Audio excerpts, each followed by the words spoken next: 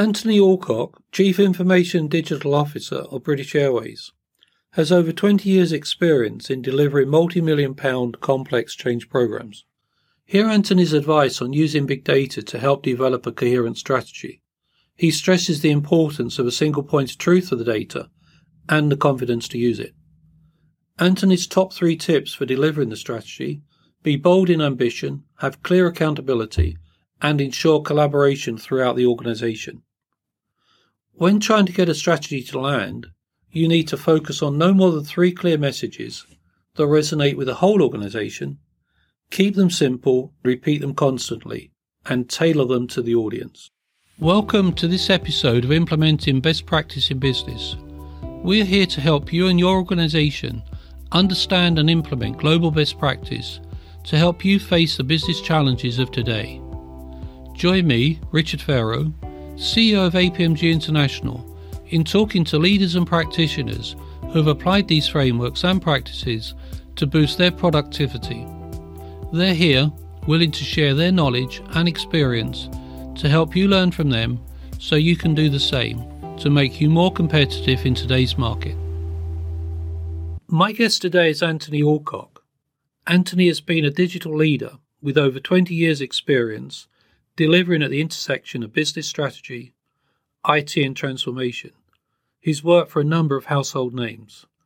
He's defined and executed multi-million-pound complex portfolios and developed a global team that's necessary to succeed whilst establishing and maintaining board and executive relationships. Quite an achievement.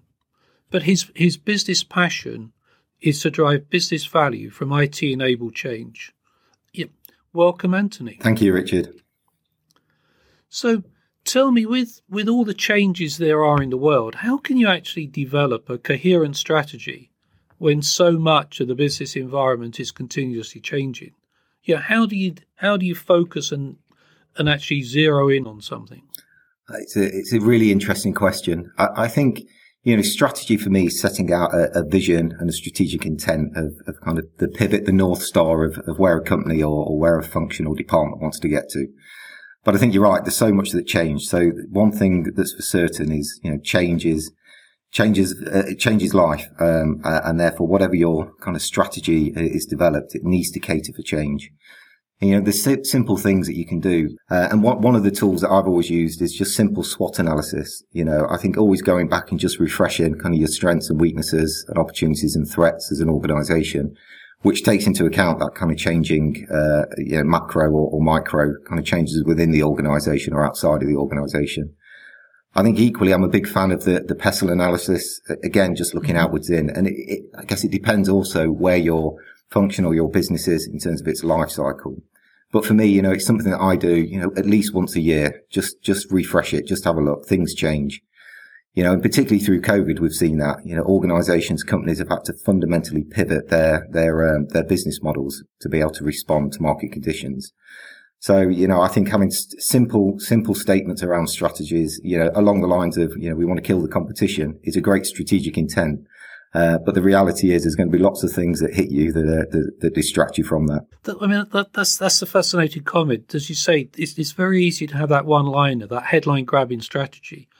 But when it comes to the execution and the delivery of the strategy, you've worked on some major programs in the past. So what would be your top 3 tips to embed the strategy into an organization and make sure it's actually executed rather than always just discussed? I think for me, keep it simple. I think always focus on kind of 3 clear messages that you want to give through that strategy. Repeat them constantly to all of your stakeholders, whether that be the board, whether that be your peers, or be it, the organization. I think, driving collaboration as well through the organization. So it's really difficult to do a strategy in isolation because there's so many different people that are impacted by it. So I think, a surefire way of seeing whether your strategy is landed is actually going deeper into the organization and ensuring there's a consistency of language. Keep the message simple. I think, it's credible to say that you can only hold 7 things in your head at any one time. So, trying to get a strategy and a strategy to land, you've got to synthesize the message to something really simple. So, taking the De La Soul song, 3 is the magic number. So, as you're writing a strategy, think about the 3 most important points you want the board or your colleagues or your stakeholders to take away with them. So that's interesting. But with the growth of big data and the volume of information that's now available, does that actually open up more choice? Or does that help us to clarify, narrow the choices when you're developing the strategic plan? Yeah, the organizations you worked with must have been awash with data. But how do you make sense of that and actually put it into your succinct strategy? Review it and realign it at various times. But aren't you overwhelmed with information? Absolutely. And I think, ever more so now, there's more data that you're learning about your organization, but actually more external data you can bring in to help make decisions. I think for me, it's kind of thinking about this. It doesn't matter how big your data is. It's what you do with the data. So I think having strong analytics capability, and mined correctly, structured in the right framework.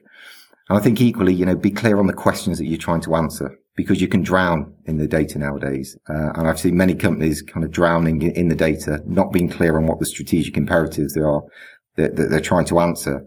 And equally, how do we start to drive better decisions across the organization using that data? So for me, it's not necessarily, how much data you can ingest. It's about what you do with the data you've got around you. And from that, you learn, and then you ingest more data. And it's your experience that people believe the data? Or do they still want to come back to what they believed intuitively, even though the data's telling them otherwise? Yeah, it's a great question. I think it depends, and it depends on the people that are using the data. I think business sometimes can be led by ego and gut feel, and sometimes that's okay because that's how businesses succeed. Other businesses, more diligence around the data, using data to drive insights. I think for me, when I've delivered data strategies and data frameworks, for me, having the gold standard data, just be clear, single source of the truth, identify those systems of record that you want to pull the data from, being clear about the quality of that data. And actually, if you get to that, then you shouldn't be in a situation where you're challenging different data sources. So having that clear data architecture, clear governance that underpins it, and then leveraging that data to make clear decisions. I often read about when organizations want to effect major change, you might need to sort of replace the existing leadership team because they're sort of anchored in the old way of thinking.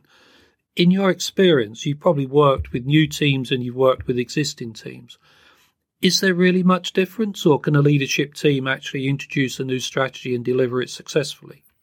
I think, again, it comes back to the strategic imperative. What are you trying to change and why are you trying to change it? And I think if you've got a join up at the leadership team, the executive team, the need to change. So the burning platform, if you think about Kotter, is really important. I think equally, as Drucker said, culture eats strategy for breakfast. And there's some truth in that as well, that says actually you fundamentally need the right culture to drive the change. So I think, at the top, making sure that you've got alignment in terms of why you need to change, the pivot of a new strategic direction. I think then you need buy-in, and getting buy-in means collaboration. So I don't think it's true of the fact that you need to replace your leadership team, whether that's a functional leadership team or an executive business leadership team. But equally, if you've not got people on board and don't see the need to change, then you need to make change within. But, you work for some pretty large organizations. How do you get that message right the way from the board through to, the guys, the team on the shop floor? How long do you think it takes you to get that message through the organization so everyone is on board with those key points and the way the business is moving? Yeah, I think it comes down to circumstances. If you're making a strategic change because it's do or die, e.g. the survival of the business depends on it, that becomes really easy to cascade a message. We must take cost out of the organization to survive. That message you can clearly drive into the organization to the bluntness of, if we don't make change, we won't survive. I think if you're making a more subtle change, e.g. you're changing your product and you're moving into a different market, sometimes that can be a bit more difficult in terms of why we're changing. What's driving the change? Is this about, the future growth of the business? Because fundamentally, people in the organization will always look at change in terms of what's in it for me. How does this impact me? Does this change what I'm going to do? Does this give me job security? Do I believe in the change that's been made? So I think, making change in an organization can go anywhere between, immediately, e.g. days, to months, if not years sometimes, in terms of changing the culture of the organization, creating alignment. I think for me, it's the consistency of message. I mean, I've seen many an organization, cascade a new strategic direction, build in a transformation plan around it. And two failure points for me is one, they keep changing the strategic direction. So people get confused. There's no consistency that goes on. And equally, in terms of them resourcing kind of the transformation program that will sit behind it. So with any strategic change, you then need to embed that strategic change, is actually not resourcing it. So sometimes you have heroes that, fundamentally passionately believe about the change, and they take that change so far forward. But actually, if you've not got the mechanism beneath that, then to continue to embed as it goes down the layers of management or the organization, that's really difficult. And I think finally, I'd probably just think about, how do you make it real for people? So talking about big corporate strategies and what that's doing to the P&L and what that's doing to the bottom line won't switch on some of the people in the organization. So you need to cascade, the message to somebody that might be further down the organization in terms of what does it mean to them? And sometimes it could be as simple as just come to work and smile, because that's all I need you to do, because that will help us embed, the change that we're looking to make. So you've been involved in a number of strategy execution programs and projects. When you look back over your experience, what are the 2 or 3 things you know now that you would have loved to have known on the first execution? Great question.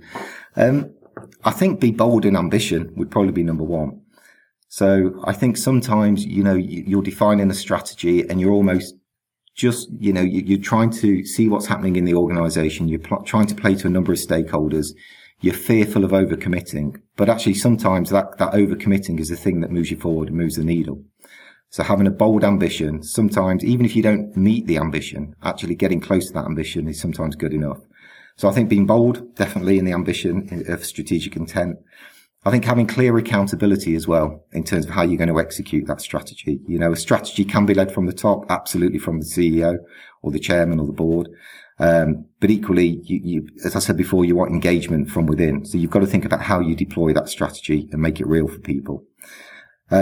And equally, finally, probably getting buy-in. And that's really difficult. Probably the most difficult part of a strategy is getting buy-in to that strategy, because you're taking different opinions. And to your earlier point, you've got to think about, are you using data to help, justify the strategic change and prove out that that's the right direction? So how do you test the strategy? And I think getting people's buy-in to that can be incredibly difficult, because you're dealing with different people that engage differently in different ways. Some people are data orientated. Some people are kind of more feeling orientated. So I think for me, be bold, think about how you're going to embed that change, with clear accountabilities of how you want to cascade down. And then most importantly, just make sure you've got your stakeholders. The worst strategy in the world is where you're out leading it and you've got nobody behind you. Yeah. What was it? The guy that's running naked through the shopping centre and people following him as a leader. But if he's alone, he's a fruitcake. Exactly. Brilliant. Anthony, many thanks for your time. I know there's a lot going on in your day job, so thanks for finding time to talk to me.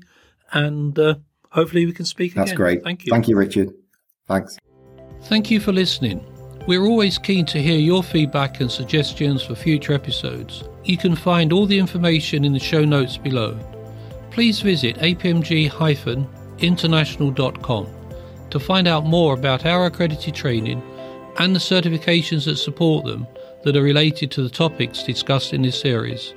I hope you've enjoyed today, and I look forward to you joining future episodes while we continue our exploration into best practice and the benefits it brings to global business. Thank you.